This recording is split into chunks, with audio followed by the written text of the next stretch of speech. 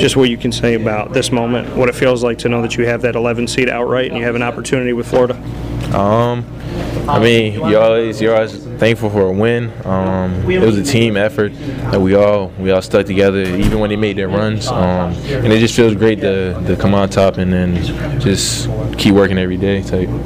Staying calm in a game like this, you know, there's the outside noise of their UCLA. They have this history, they have this, they have that. How do you just drown that all out and not care about it?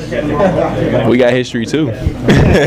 Like we don't worry about the outside noise. I mean, we come every day, we come ready, and we wanna battle with everybody and then show everybody what we got. So we had the opportunity. We showed the opportunity right now, being the only game left that night, only NCAA game, and we want to prove to America we're good too. You come from a small part of New York State. Just what you could say about repping that small part and how that small part made this a home game in Dayton, Ohio.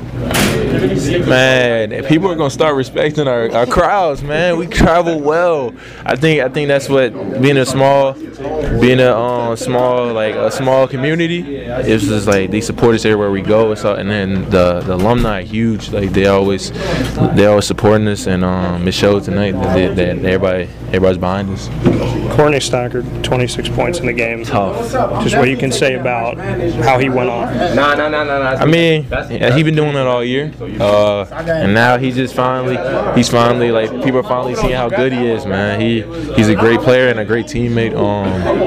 He just even when we got down, he got a clutch bucket for us, and then we just kept it going, and he's just a great player.